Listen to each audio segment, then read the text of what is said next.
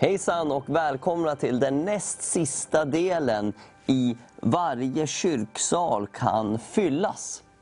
Det här är ju en programserie där jag försöker dela med dig min bön, min tro, den framtidshopp som finns i att varje kyrksal i Sverige igen kan fyllas med människor.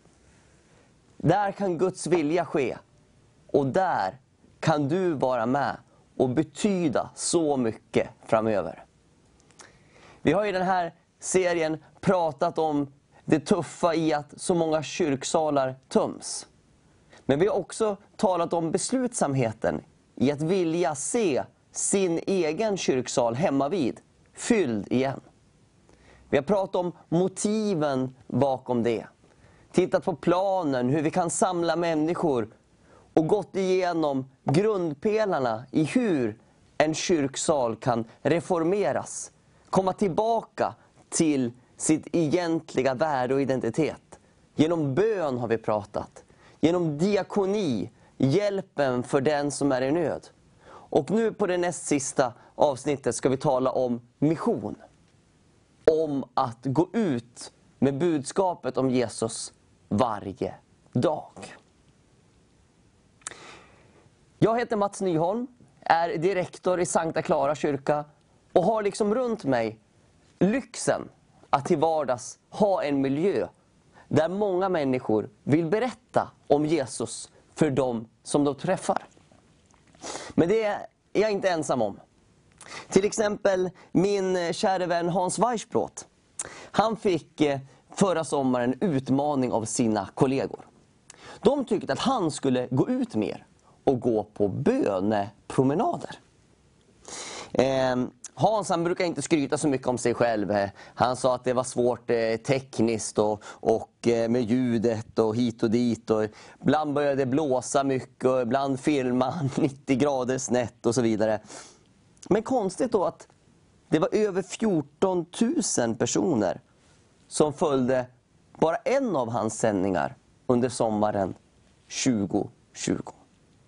Det måste varit något särskilt med att prästen gick ut. Också Giselle Hedman, diakon i Bäckbykyrkan i Västerås. Hon tog samma sommar initiativet att i pandemitid gå runt med en grupp varje kväll i 7 veckor och sjunga i bostadsområdets olika delar. Det blev så uppmärksammat av lokaltidningen faktiskt. Så att innan man hade gått ut och sjungit, redan i planeringsstadiet, så skrev tidningen om det som skulle komma. Vilken bra reklam!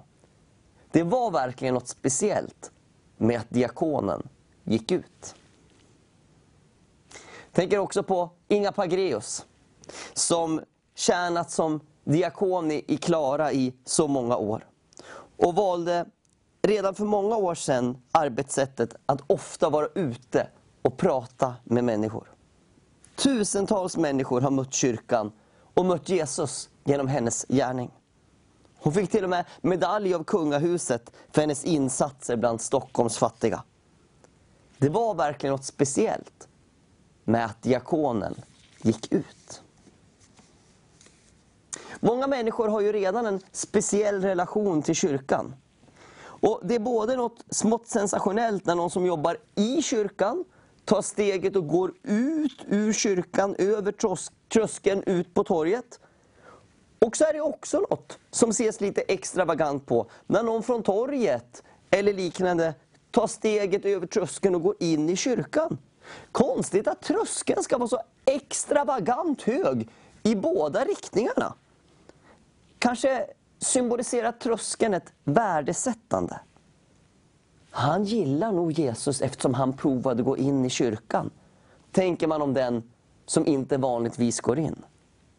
Eller den där prästen bryr nog sig mycket om människor eftersom han går ut på torget.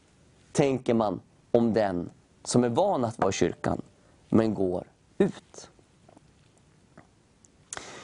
Mission är ju glädjen att få gå ut och att vara chansen att göra det varje dag. Du kanske tycker att vi pratar om att fylla kyrkan i den här serien. Då borde vi kanske inte gå ut från kyrkan. Jo, det är så att Jesus, han kallar oss både kom in. Kom in till mig. Och så kallar han oss uppåt. Tillbe, tacka, be. Och så kallar han oss åt sidorna. Hjälp. Och så kallar han oss utåt. Gå. Och sänder oss. Ingen är som Jesus. Hur ska man göra för att kunna också gå ut när man väl kommit in i kyrkan? Ja, det är inte så svårt att gå ut. Förutsatt att vaktmästaren inte har låst in dig. Att göra det varje dag är någonting som gör att det blir ett DNA. Någonting naturligt. Inget som blir särskilt jobbigt eller påklistrat. Det kan vara bra att bara börja gå ut ibland. Man kanske inte gör det på det mest optimala sättet.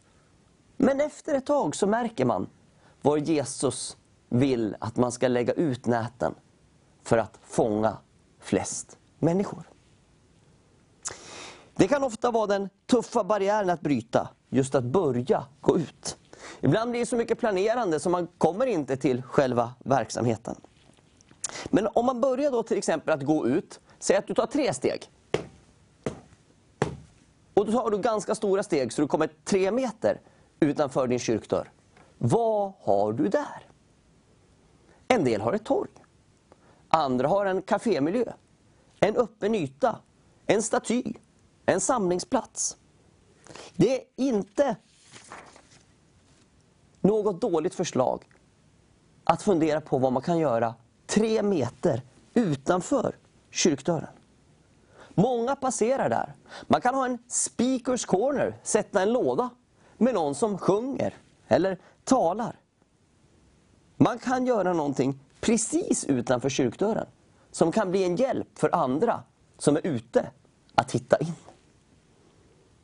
Om man tittar lite längre bort då. Vad har du 30 meter utanför kyrkdörren om du tar 30 stora steg i någon riktning från kyrkdörren? Ja, det råder ju stor skillnad beroende på om du är en landsortskyrka eller områdeskyrka eller tätortskyrka eller så vidare. När Citybanan byggde nytt i Stockholm så fick vi en till uppgång nästan precis utanför vår kyrka. Typ 30 meter från kyrkområdet. Och jag har hört att där passerar i vanliga tider 110 000 människor per dag. Självklart stor skillnad om 100 000 fler eller färre går förbi 30 meter från kyrkan dagligen. Desto färre som går förbi 30 meter från din kyrka, desto färre som går förbi och kommer in, desto mer behöver ni väl satsa utåt, eller? Men finns det en kultur där många kommer in? Ja, desto fler som kommer in vanligtvis, desto skickligare behöver man istället bli på fisket inne i kyrkan. Hemma i Sankta Clara behöver vi bli mycket skickligare på fisket inne i kyrkan. Om vi öppnar en vanlig lördag och har lördagsöppet utan något program, med fika 4 timmar, så kommer ofta 500 personer in i kyrkan totalt. Människor som är med i vår kyrka, turister, hjälpsökande, besökare, folk som bara går förbi, många kategorier av människor. Vi behöver bli bättre på att fiska på vårt eget golv. Var behöver ni? För arbetet så kan det vara strategiskt när man går ut att landa på en plats som samlar många människor. Ni vet, fiskaren ror väl dit fisken samlas? Eller? Om du ska ut och fiska, då ror du väl inte dit det inte finns någon fisk? Du ror väl dit där fisken är? Kan det vara en parkbänk på ett köpcentrum? Ett torg? Eller som jag föreslog tidigare, utanför systemet? Tror du att Jesus talade sanning när han sa att han skulle göra sina efterföljare till människofiskare? Jag tror det. Jesus bemästrade principen av liv, undervisning och praktik.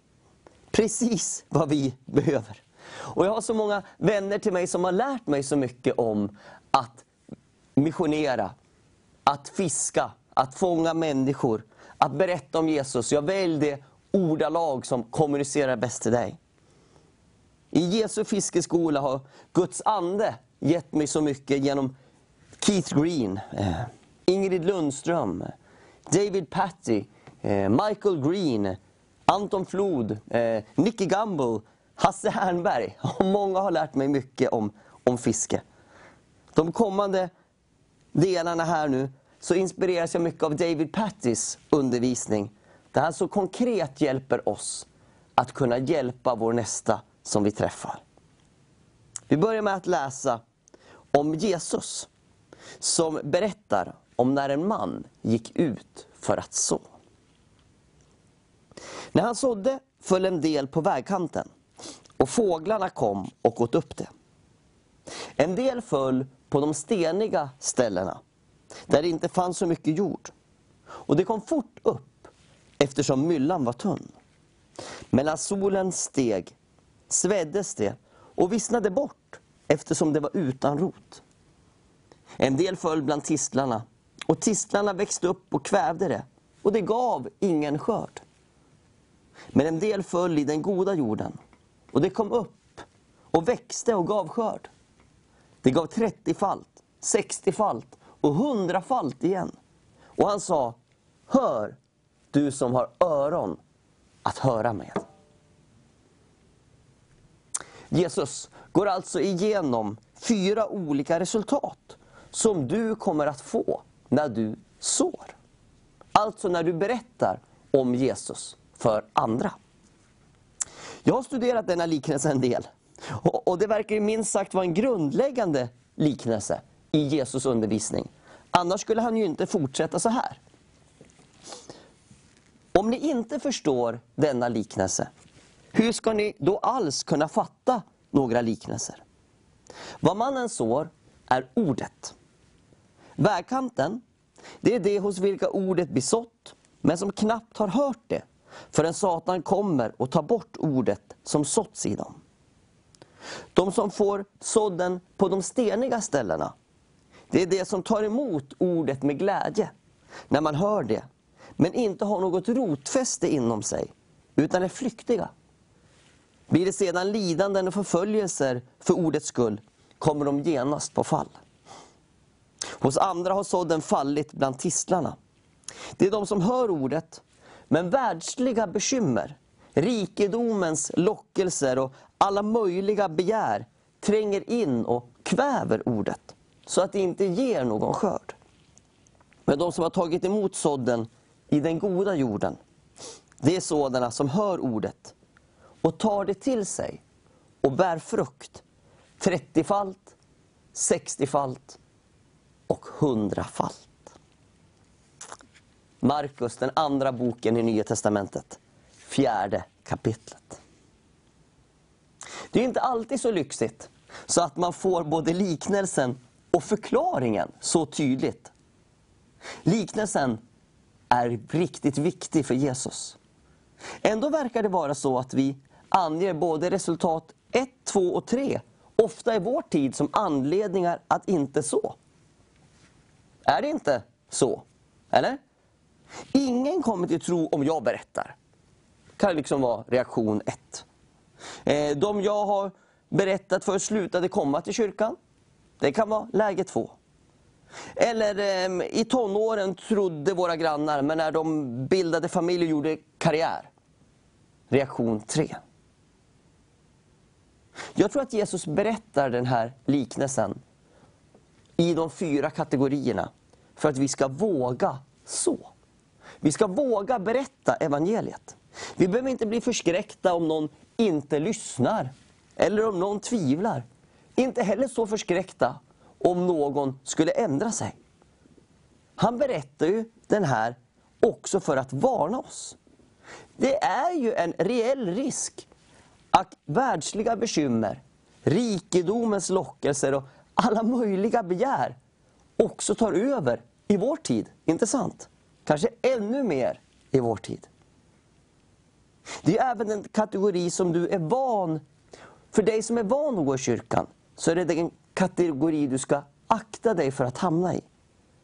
Att dina bekymmer och rikedom och begär tar över så att inte sådden bär skörd. Jag är också övertygad om att Jesus berättar och förklarar den här liknelsen för att vi ska börja ana den oerhörda effekt som är när man bara får lägga ett litet frö i någon och så hamnar det i god jord och så börjar det gro. Det handlar inte om någon fördubbling eller en fin avkastning utan 30-dubblering, eller? Jesus säger 30-falt, 60-falt och 100-falt. För att vi ska förstå ännu mer om Guds rike berättar Jesus också den här liknelsen sen i samma kapitel. Jesus säger: med Guds rike är det som när en man har fått utsädet i jorden. Han sover och stiger upp, dagar och nätter går och säden gror och växer. Han vet inte hur. Av sig själv bär jorden gröda. Först strå, så ax, så moget vete i axet. Men när grödan är mogen låter han skäran gå, för skördetiden är inne. Bonden vaknar och så har det vuxit och han vet inte hur. Han bara ser att det gör det. Av sig själv verkar det bära frukt. Så som vanligt är det en klockren liknelse av Jesus som jag kan vilja kommentera liksom i 2 meningar. 1. Bonden gör det han kan. Han sår. 2. Gud gör det han kan. Han låter det gro. Amen. Rätt så avväpnande, är det inte? Vi behöver inte göra det vi inte kan. Och vi ska sluta med att ha det som ursäkt. För det är inte så. Gör det du kan. Nämligen så. Så gör Gud det han kan. Han låter det gro. Inte så dumt att samarbeta, va? I slutet av liknelsen om senapskornet så får vi liksom ana potentialen när vi lägger in Gud och hans rike i ekvationen i det vi gör. Vi ska inte sätta någonting som ska lysa under bänken. En lampa sätts ju på bordet. Ni vet, genom hela skriften så anar vi att saker och ting kommer fram i ljuset. Jag brukar säga till den som oroar sig också om annat. Om någon talar illa om dem på ett orättvist sätt, eller om någon beskyller någon för att vara skyldig pengar om man inte är det, så säger jag: ta det lugnt. Är du oskyldig, så bekymra dig inte om människor talar illa om dig. Det här märker vi med tiden, hur du är. Vi märker det i din karaktär. Ta det lugnt. När vi får det här missionella livet och får glädjen att i vår vardag berätta om Jesus och gå ut, så får vi också mer undervisning om Jesus som kan vara till hjälp. Jesus säger: ingen häller nytt vin i gamla vinsäckar, för då spränger vinet säckarna. Nej, nytt vin slår man i nya säckar. Man kan inte landa allt från det gamla livet i det nya livet. Man kan inte landa allt från det nya i de gamla ramarna. Då smäller det. Alla traditioner behöver inte överges. Men traditionerna i sig själva är inte pålitliga för räddning, hopp och framtid. Jesus vände klagan till sång. Han vände lag till nåd. När du ska börja fånga fisk som en fiskare och när du ska börja så som en bonde, finns det inte längre plats för det gamla. Jesus säger: med himmelriket är det också som när en köpman söker efter fina pärlor. Om han hittar en dyrbar pärla, går han och säljer allt han äger och köper den. Med himmelriket är det också som när man lägger ut ett nät i sjön och får fisk av alla slag i det. När det är fullt drar man upp det på stranden. sätter sig ner och samlar den goda fisken i korgar och kastar bort den dåliga. Så ska det bli vid världens slut. Änglarna ska gå ut och skilja det onda från det rättfärdiga och kasta dem i den brinnande ugnen. Där ska man gråta och skära tänder. Har du förstått? Har ni förstått allt detta? Det finns en glädje i det missionella livet och ett allvar. Tänk att Gud har gett det här uppdraget i kyrkans händer. Jämfört med himmelriket är allt annat värt att sälja. Så fokusera nu på uppdraget som kan sammanfattas i 2 bokstäver. S-Å. Då är det okej att du frågar mig med 3 bokstäver. H-U-R. Hur ska det gå till? Jo, det kan gå till genom dina relationer. I min förra bok som jag skrev, en grön bok som heter Dina relationer, berättar jag bland annat om hur du kan få en glädje att utifrån en stil som passar dig dela evangeliet med andra. Om du inte är lektuell, likt Paulus, så kanske du kan skriva och debattera. Om du är modig och konfrontativ som Petrus, är det bäst att gå runt och utmana. Om du är bra på goda gärningar som hjältinnan Dorcas, kommer människor att få upp ögonen för Jesus. Eller om du är inbjudare likt Matteus, som ställde till med fest efter att Jesus plockat upp honom.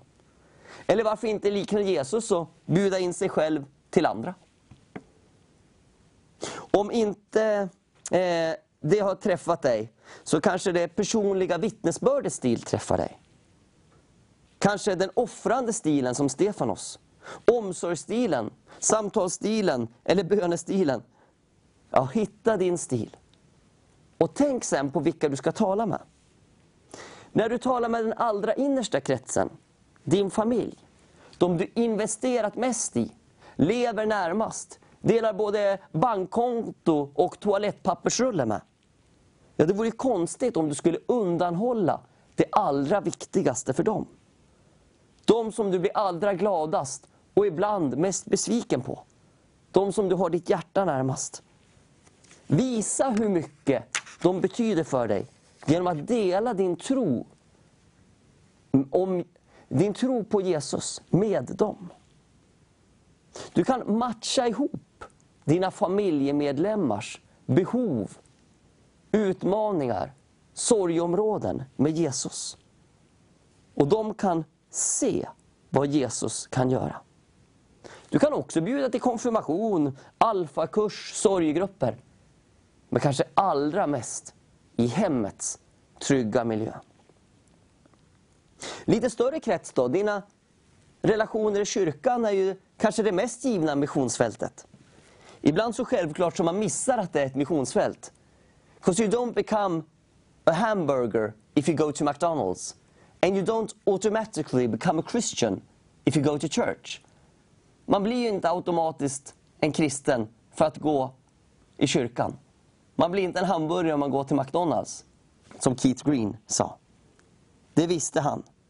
Och skulle man automatiskt bli kristen för att man går till kyrkan, då skulle inte den här boken eller den här föreläsningsserien behövas. Nej, där är ett givet missionsfält.